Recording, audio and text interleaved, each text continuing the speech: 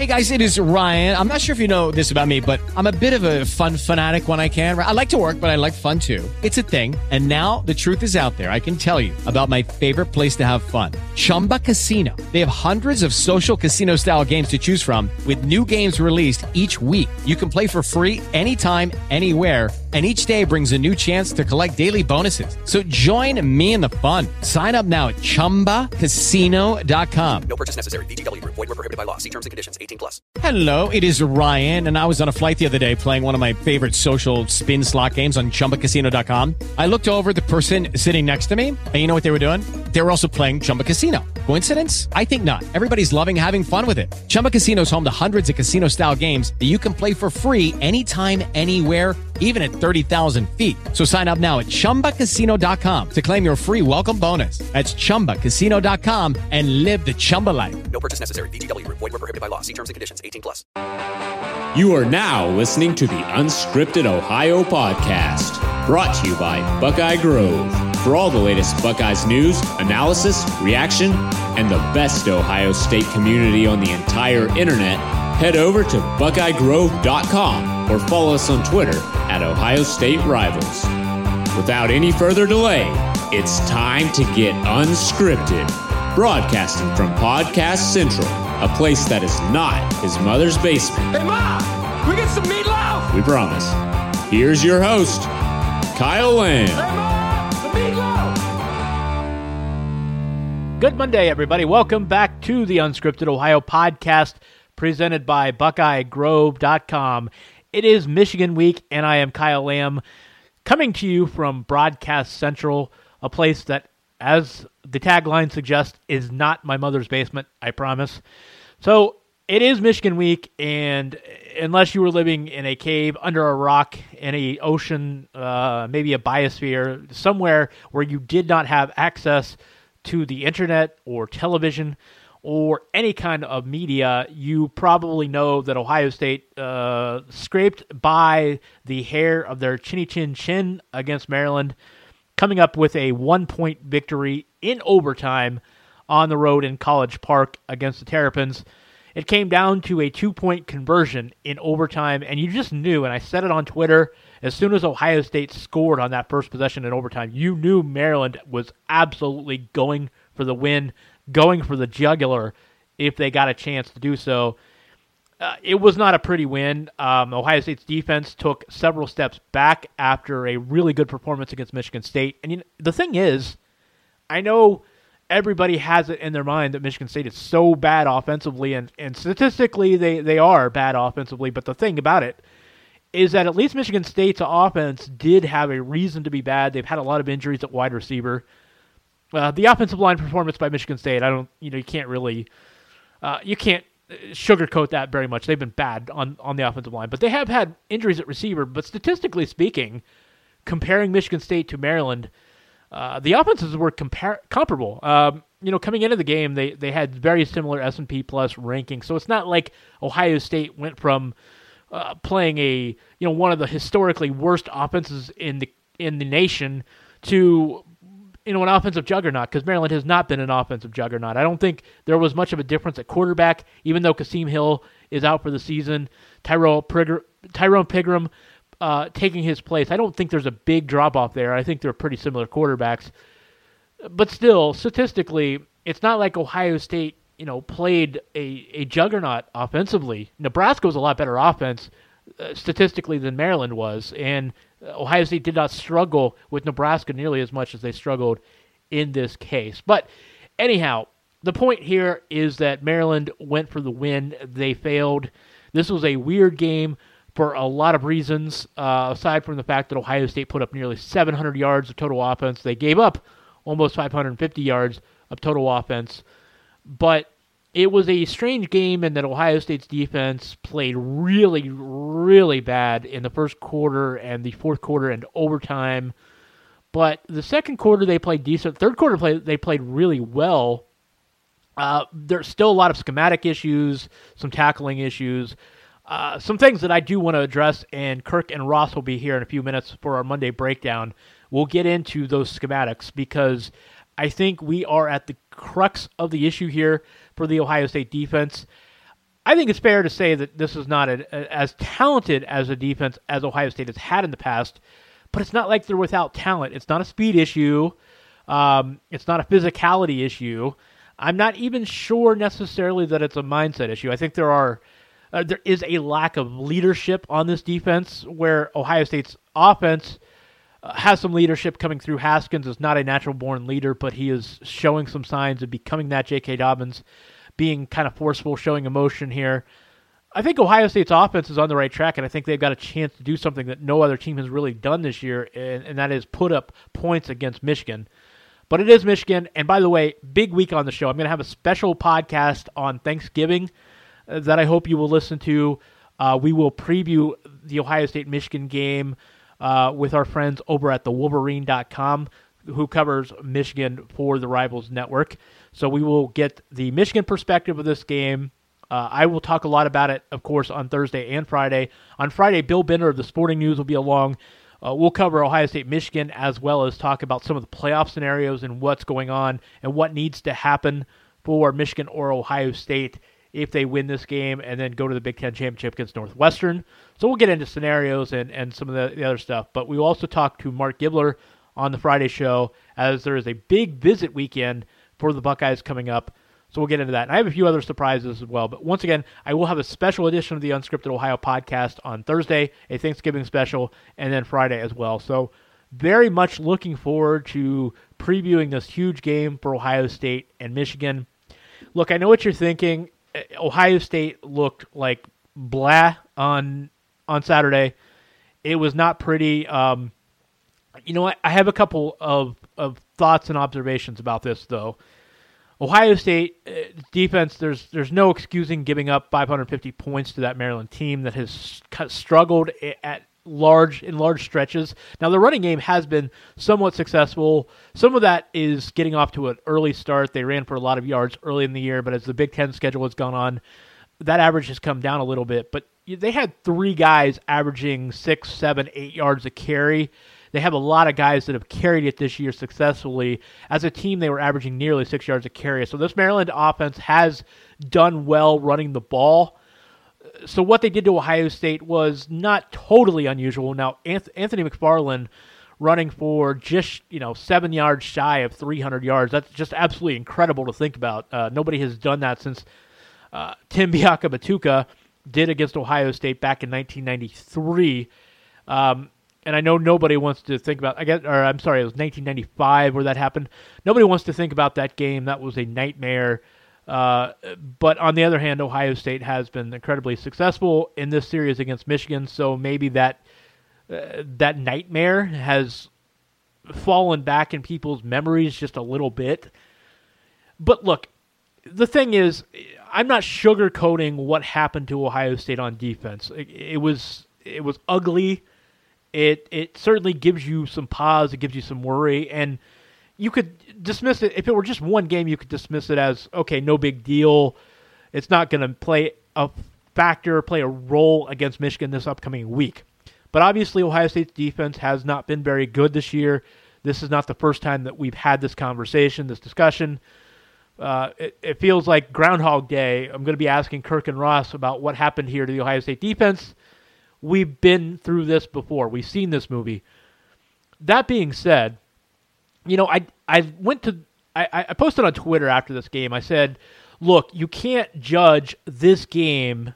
You can't judge the Michigan game and what you think the result is going to be on Saturday by what Ohio State did or did not do against Maryland, because we've seen this so many times before in the past. I said the Ohio State-Michigan rivalry does not matter, does not care what you did the week before or what you did previous weeks against other opponents. First of all, the transitive property doesn't work. Second of all, different styles, different circumstances. The Ohio State defense has struggled with the boundary runs, and there are certain things that they have consistently had problems with, and Michigan presents some of those problems. Don't get me wrong, there are some issues that Michigan brings to the forefront against the Ohio State defense, but still, Maryland does run a slightly different offense, and what Maryland did will not necessarily carry over to Michigan. But the other thing I said, aside from the fact that the rivalry has shown that what you do in previous weeks doesn't really matter, I have the stats to back that up, and I posted this. I don't know if you saw it Saturday evening on my Twitter account at KYLam8, or if you saw it Sunday. But there is proof here that Ohio State looking very, very suspect or very poor the game before Michigan just doesn't carry over. You know, I went back since 2001. Ohio State has had 9 games out of 17. 9 games out of 17, they have either lost outright, gone to overtime in order to win. They're 5-0 in overtime, and they've had 4 losses outright. Okay, that's the week before Michigan. Out of those 9 games, 7 of them, they bounced back since 2001. 7-2, they bounced back and beat Michigan the very next week. So going to overtime, struggling, losing a game, you would think that it makes Ohio State vulnerable against Michigan, but it has not. They've still won 7 of those 9 situations where they came back the next week and beat the Wolverines. So in one of those years, by the way, 2011, they struggled against everybody, and they still nearly won in Ann Arbor. So this Ohio State team has been able to overcome very sloppy, suspect games before. 5 overtime wins the week before Michigan since 2001. That right there tells you a lot. And in addition to those 9 games I mentioned, 2 other times Ohio State has only won by a field goal or less. So that's 11 out of 17 games that Ohio State has really been taken down to the wire or flat out lost right before playing the Wolverines, and they still have managed to get it done. So bottom line here is, I'm not saying that there aren't reasons to be concerned about where Ohio State's defense is at, but I am telling you that ultimately you can't look at this game as some kind of litmus test for what will happen against Michigan on Saturday. It just flat out, for whatever reasons, this rivalry, the game results just sort of stand for themselves. It's a different game. It's a different situation.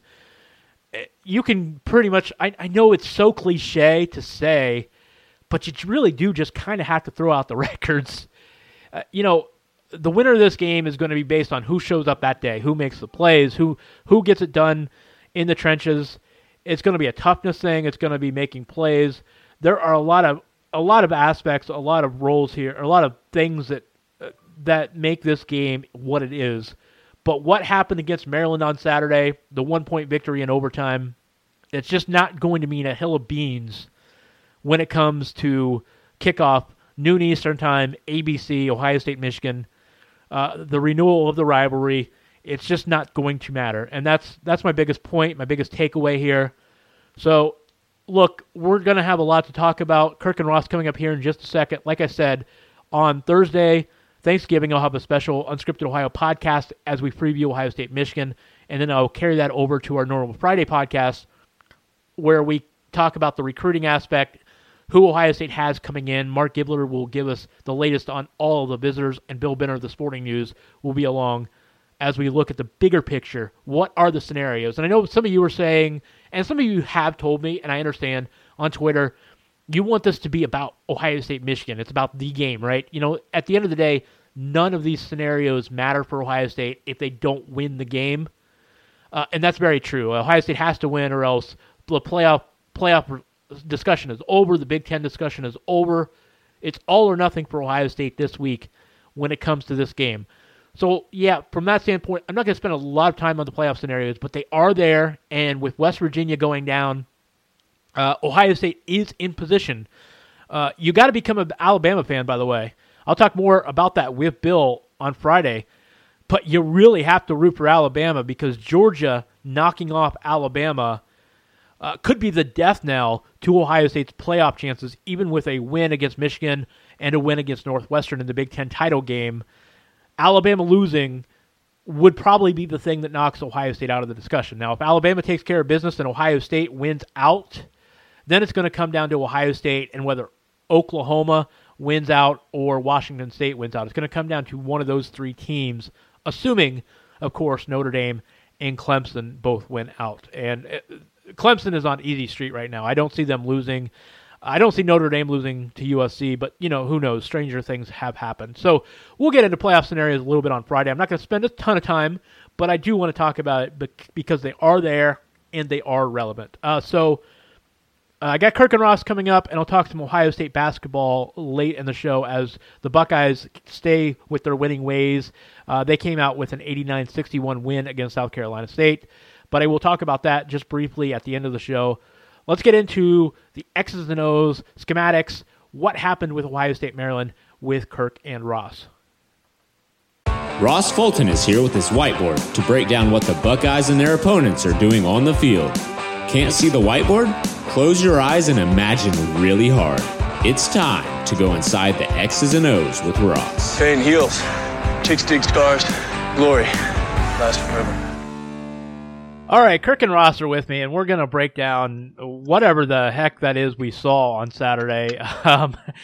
Let's get right into it. I want to spend the first 10 minutes or so. We'll kind of talk about the travesty we saw on defense for Ohio State against Maryland, and then we'll spend kind of the second 10, kind of ballparking and generalizing about this big matchup that we have coming up this week. So, Ross, I'm going to get right into it here and start with you.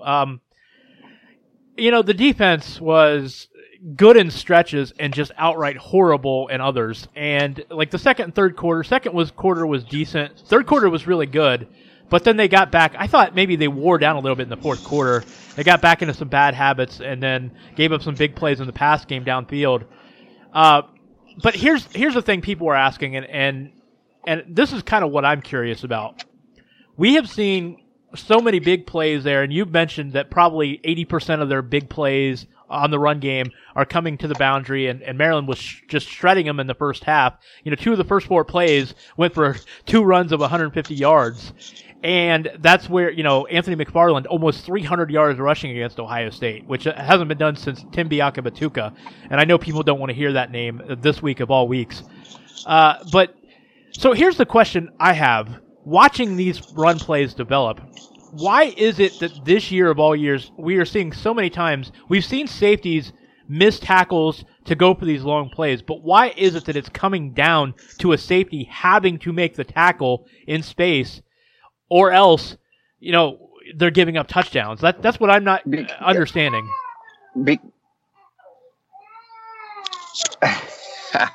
This time it's not me. Oh, I know. Okay. Go ahead. In short, because they're over-shifting their linebackers to the field against those trips formations. So, for example, yesterday was very blatant because Maryland, obviously, Matt Canada saw that on film, and they went unbalanced to the field. They'd shift their tackle over, and Ohio State's linebackers would be way out of the play. So you'd have Pete Warner 25 yards outside the box in what's called a full cover down, meaning he's like head up on the slot receiver. So he's basically essentially a defensive back at that point. Then you'd have the Mike Tough Borland also outside the tackle box, outside the tight end to the field. So you're now left with 5 defenders against the 6 offensive line blockers running the opposite way, leaving basically your cornerback as your essentially becoming your new linebacker. So like that first one that was on Damon Arnett, not providing force support, but you're asking your corner to be a linebacker there.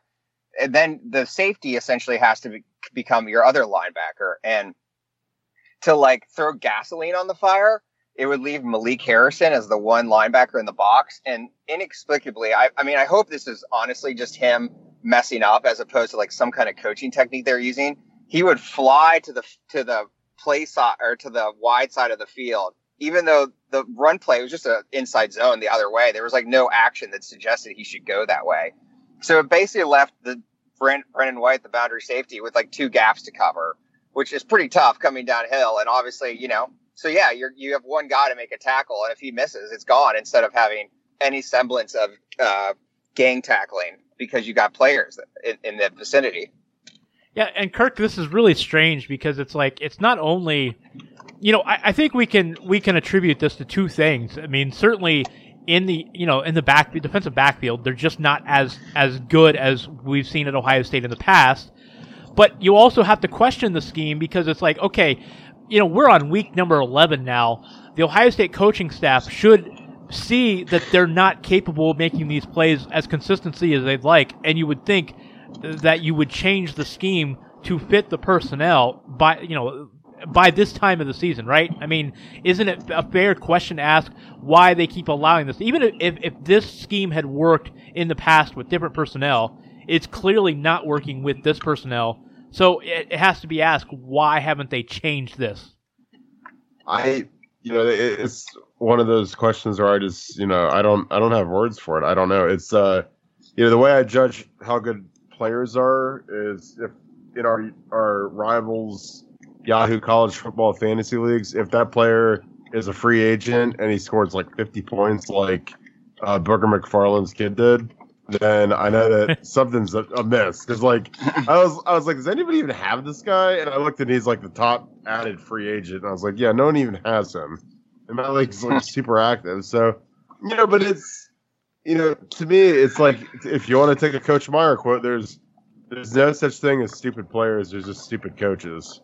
That's something I heard many a time in the staff room. So I'm just saying, I know that's harsh, but that's their urbanism.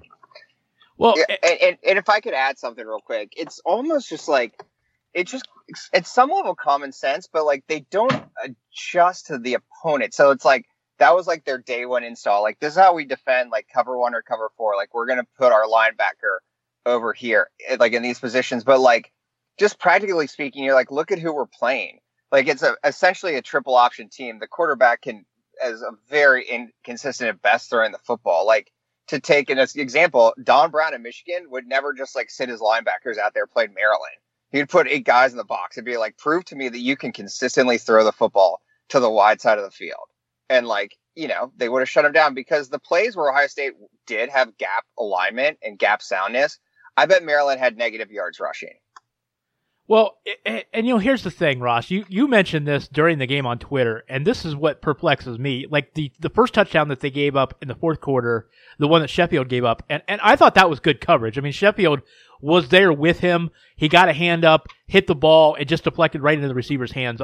Sheffield had pretty good coverage on that, but you mentioned why are they playing press coverage in that situation anyhow? With a quarterback that allegedly the book on him is he can't throw the ball downfield accurately. What are they even? I'm not even sure why they're playing press coverage in that situation.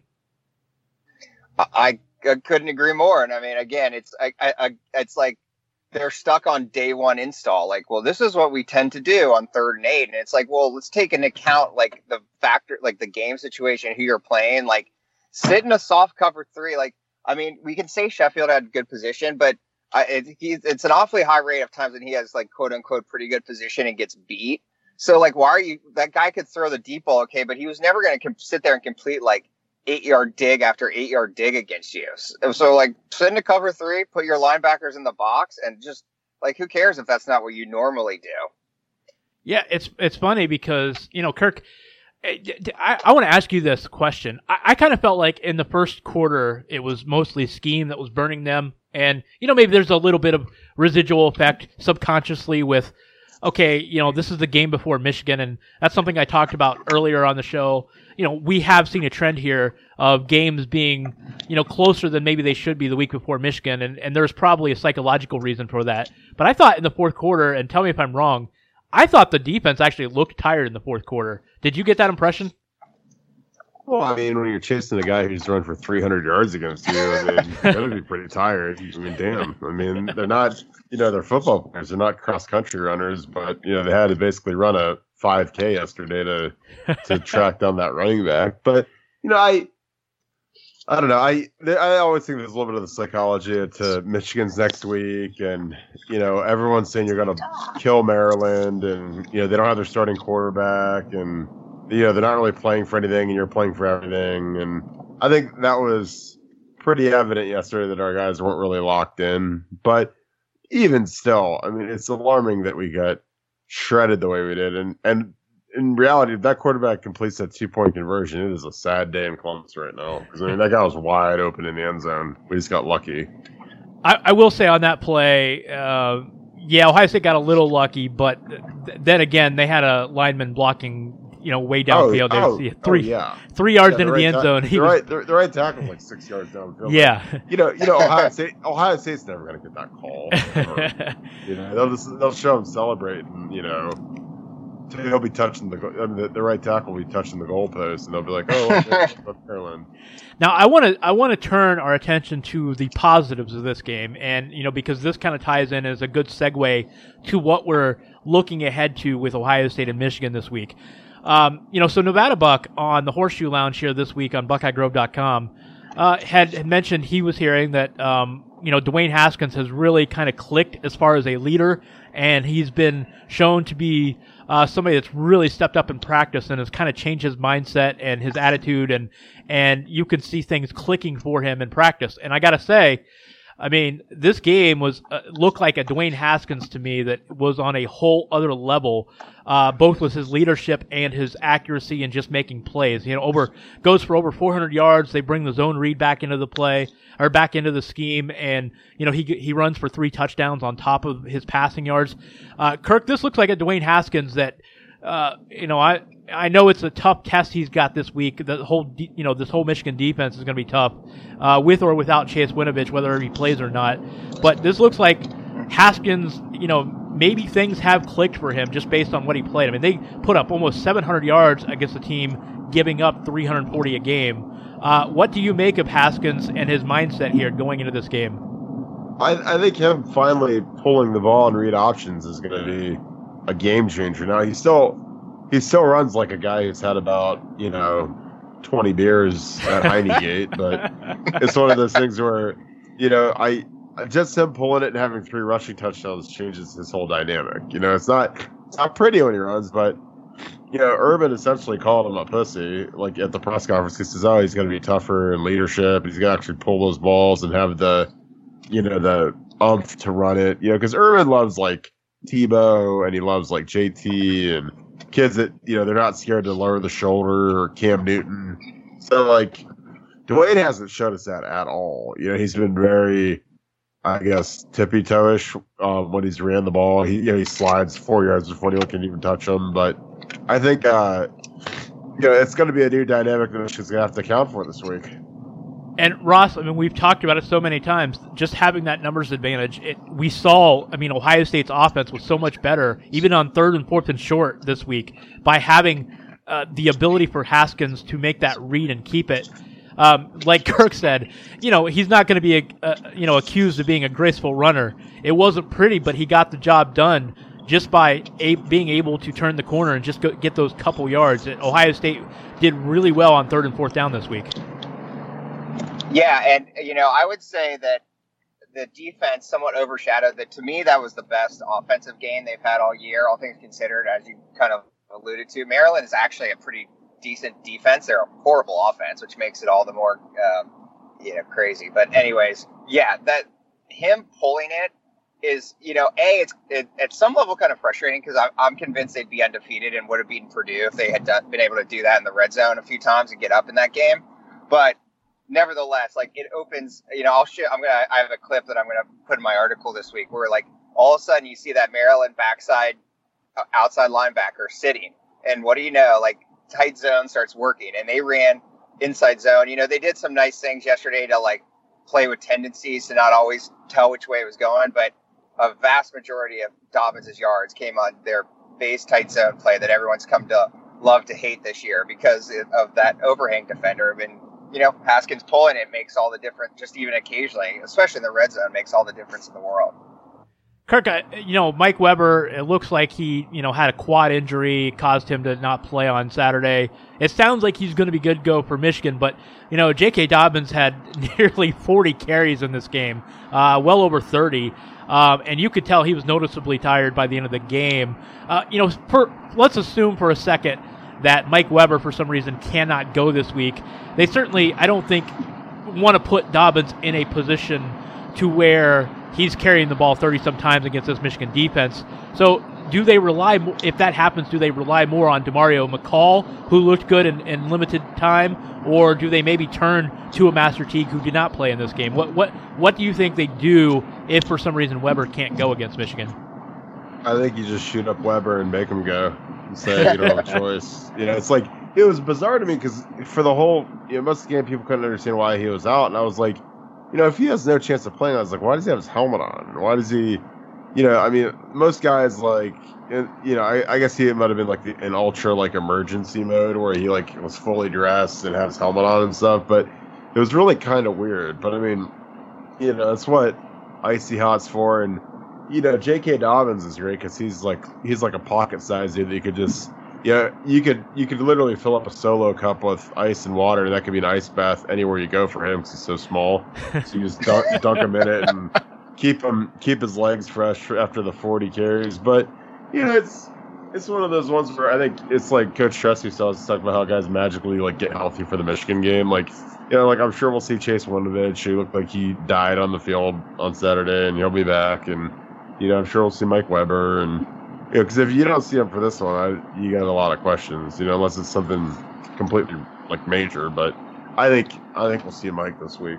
Ross, what are they doing on offense? I mean, we know, they implemented the zone read finally, but what are they doing on offense? Because whatever they have done, the offensive line is getting noticeably better. They're getting better push. They're more consistent. They're getting positive yards each time. You can see a difference in this Ohio State running game right now.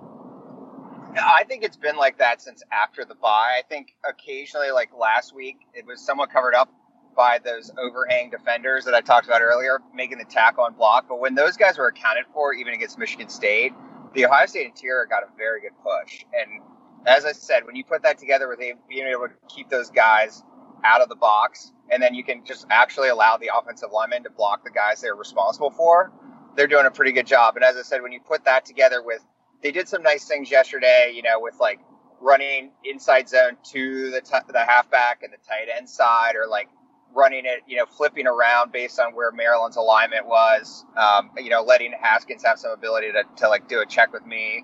But I think it kind of shows at the bye, I think they did do some addition by subtraction and basically decided like, we are a zone team. This is what we're going to run. We're going to run inside zone and outside zone. And you guys are like, buckle your chin strap and let's do it. And I think it seems to have had an effect with the offensive line. Kirk, watching Michigan yesterday, they struggled a little bit more than usual. Defense, actually, Indiana gave them a lot more problems than any team had done so far this year. Offensively, they moved the ball pretty well, but one thing that stuck out with this Michigan team against Indiana, and it's been kind of a problem for them this year, is they have not finished drives off in the red zone very well. I'm curious how much you've seen of Michigan, and do you think that could be an issue against Ohio State this week? I think it could be, it's going to be really interesting to see what, how they look with Ed being up there now, because Ed Warner knows us as good as anybody, now he's on Michigan's sideline, and it'd be interesting to see, what they implement, who they go after, because he knows our personnel and he knows our scheme, so that'll be an interesting deal. Plus they run a good amount of the odd front, which is going to be a pain in the butt, and, it'll just be interesting to see who they have, because Bush looked a little dinged up at the end of the game. Winovich allegedly did a collarbone, and it'll be interesting to see who makes the trip and who's productive in that game. So, I feel good about it. I don't. This Ohio State team reminds me a lot of the 2013 team where we have a great offense and basically no defense. So it's like every game's a shootout, including that 2013 Michigan game, which is the one where Tyvis had that pick on the 2-point play or whatever when they try to win it on us. So, it's going to be an interesting one. I don't know. I get Michigan's good, but everyone's scared to death of them. But they didn't look that great against Indiana. So it's it's going to be interesting this week. Ross, one thing that kind of drives me crazy, and I understand it a little bit more in this situation because Ohio State has given up a lot of points and a lot of yards to some teams that they shouldn't. But I hate comparing. Well, Maryland put up 50 points on Ohio State, so can you imagine what Michigan's going to do? I hate that because it's a different offense, it's a different situation, different circumstance. These things they're not transitive, they don't carry over. But I'm curious, do you see any similarities or how many similarities or differences do you see from what Michigan does to what Maryland was trying to do against Ohio State, apparently successfully this past weekend? So to me, what has made Michigan a competent offense this year. I wouldn't say they're great, but better than they were, is the addition of the zone read with Patterson. Once they started doing that against Wisconsin, things really started clicking for them.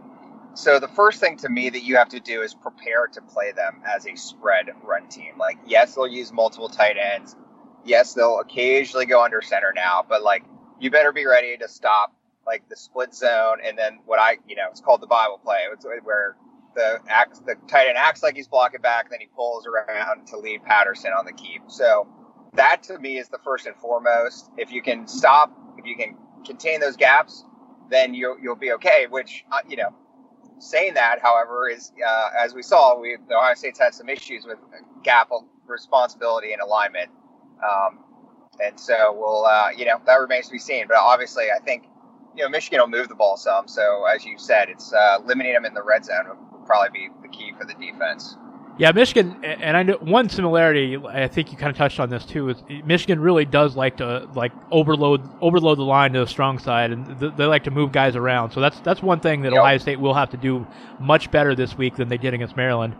Before we wrap this up here, I want to get you guys. I'll have more preview of this game throughout the week, of course, and I'm going to do an extra episode on Thursday as well as one on Friday previewing Michigan. So we've got a lot of stuff coming up. Very excited about this week. You have a Thanksgiving Day edition of the podcast. I hope everybody will be able to listen to.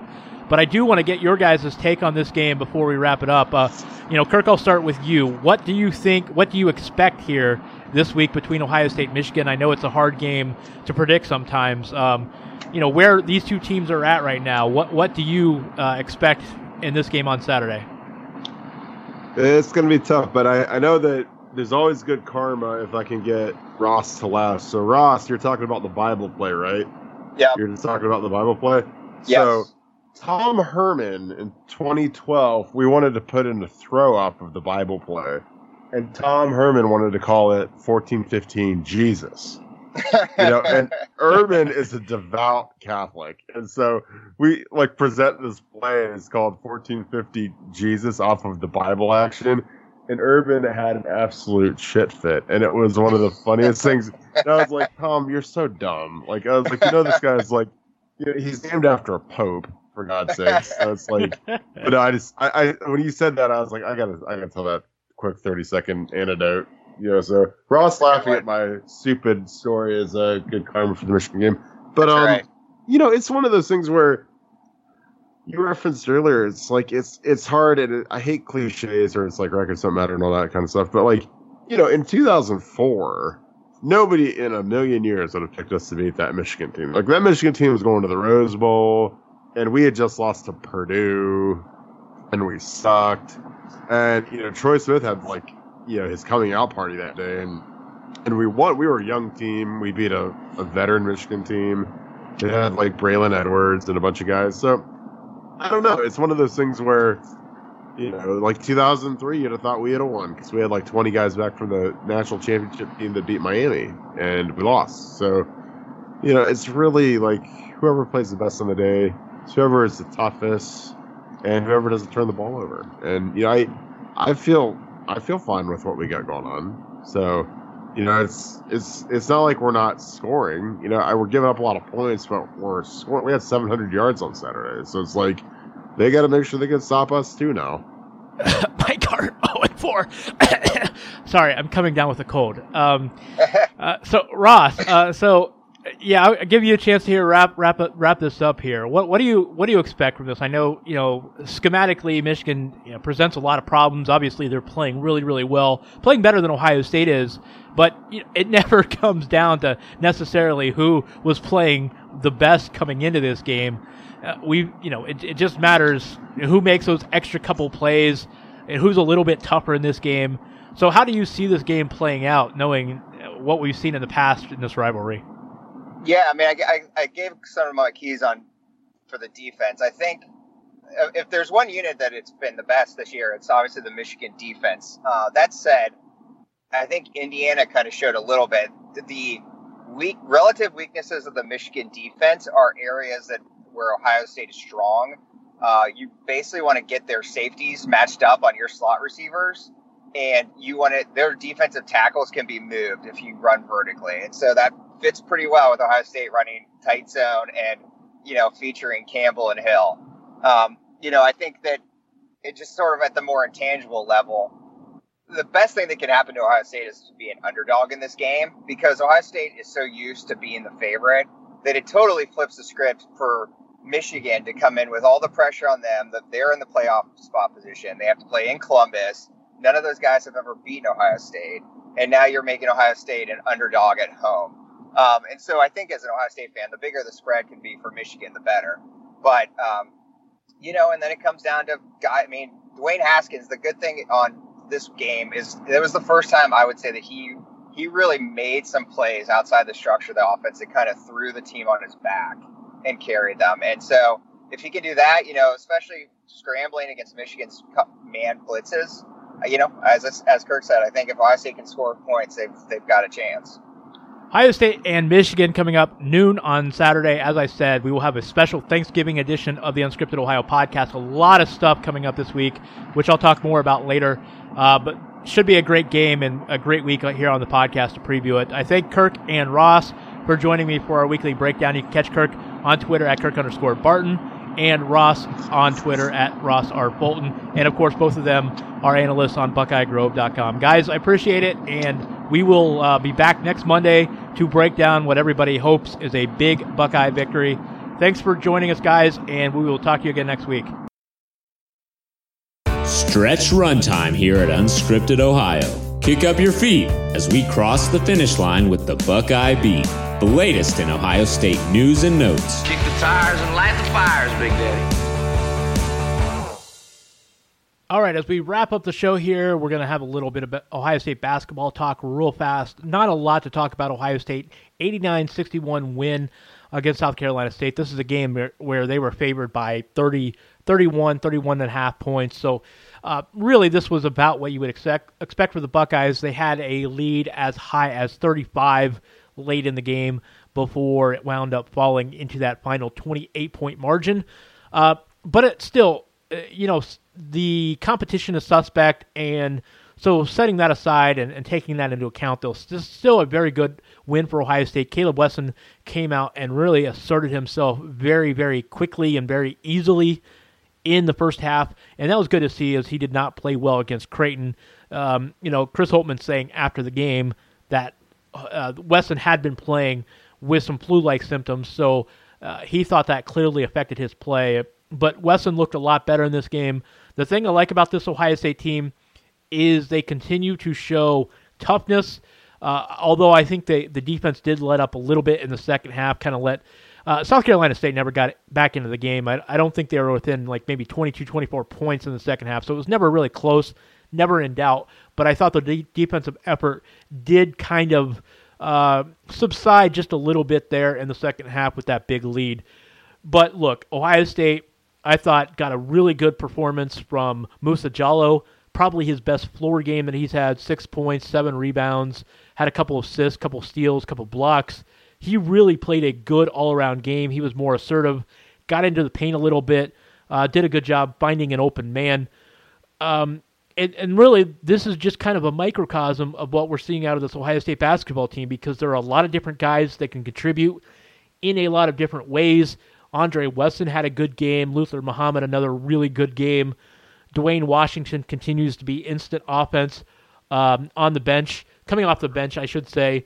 He comes into the game, can light up the scoreboard in a hurry for the Buckeyes. So they have a lot of different guys that can score and a lot of guys that can defend and play interchangeable with different positions and different roles. So this Ohio State basketball team now 4-0 on the season. Tuesday, tomorrow night, they will be home again against Samford. And then Friday night, remember, is the return to St. John Arena against Cleveland State. That should be a lot of fun seeing the Buckeyes back in St. John Arena. That game, by the way, is sold out. So there will be some nostalgia with that being a sold-out crowd at St. John Arena, and also them playing the night before the game. Should be a lot of fun. Should be a great atmosphere being back in St. John Arena. Next week, by the way, Wednesday, November 28th, Ohio State will be home against Syracuse in the ACC Big Ten Challenge. Syracuse taking a couple of losses at MSG over the weekend. Still, that will be an interesting test for the Buckeyes. We'll see how they do against a zone, because that's going to be really interesting. Syracuse bringing that 2-3 zone to town. Let's see how Ohio State handles it with ball reversals, three-point shooting, all the like. So that's going to be a tough test, despite the fact Syracuse has been a little up and down so far. But we will preview that, talk a little bit more about it next week. In the meantime, as I said, Stanford coming up on Tuesday for the Buckeyes, Cleveland State coming up on Friday night for the Buckeyes. And look, it's going to be tough sledding here for the Buckeyes going forward. 20-game league schedule in a Big Ten conference that suddenly is looking like probably the deepest league in America right now. There are legitimately 10, maybe 11 teams that are capable of making the NCAA tournament based on the way they're playing so far. So Buckeye basketball should be a lot of fun to talk about. But this week, as I said earlier, going to be focused on the game Thursday, Thanksgiving, Unscripted Ohio special podcast as we preview Ohio State and Michigan. And then Friday we'll be back, Bill Bender of the Sporting News, and also Mark Gibler of Buckeye Grove Recruiting Analysts. We will talk about recruiting, big visits coming up here for the Buckeyes this weekend. So that is going to do it for me. You can catch me on Twitter at KYLam8. Catch me as well as Kirk and Ross and Mark and Kevin Noon and all of our interns, Andy and Cameron. You can catch us on BuckeyeGrove.com. Catch the show Monday and Friday on Buckeye Grove. And, of course, you can catch it on Thursday as well this particular week. And you can also listen to us on SoundCloud, iTunes, Google Play, or Stitcher. Please find us, search for us, follow us, rate us, review us, the whole 9 yards. Anyway, we will be back at you again on Thursday with a special Thanksgiving Unscripted Ohio. I hope you'll listen to then. In the meantime, please have a great week, and we will be back at you on Thursday. Have a good one, everybody. Go Bucks. You can get new episodes of Unscripted Ohio on Mondays and Fridays exclusively at BuckeyeGrove.com or anytime on SoundCloud, iTunes, Google Play, or Stitcher. Be sure to subscribe to stay up to date on all things Ohio State.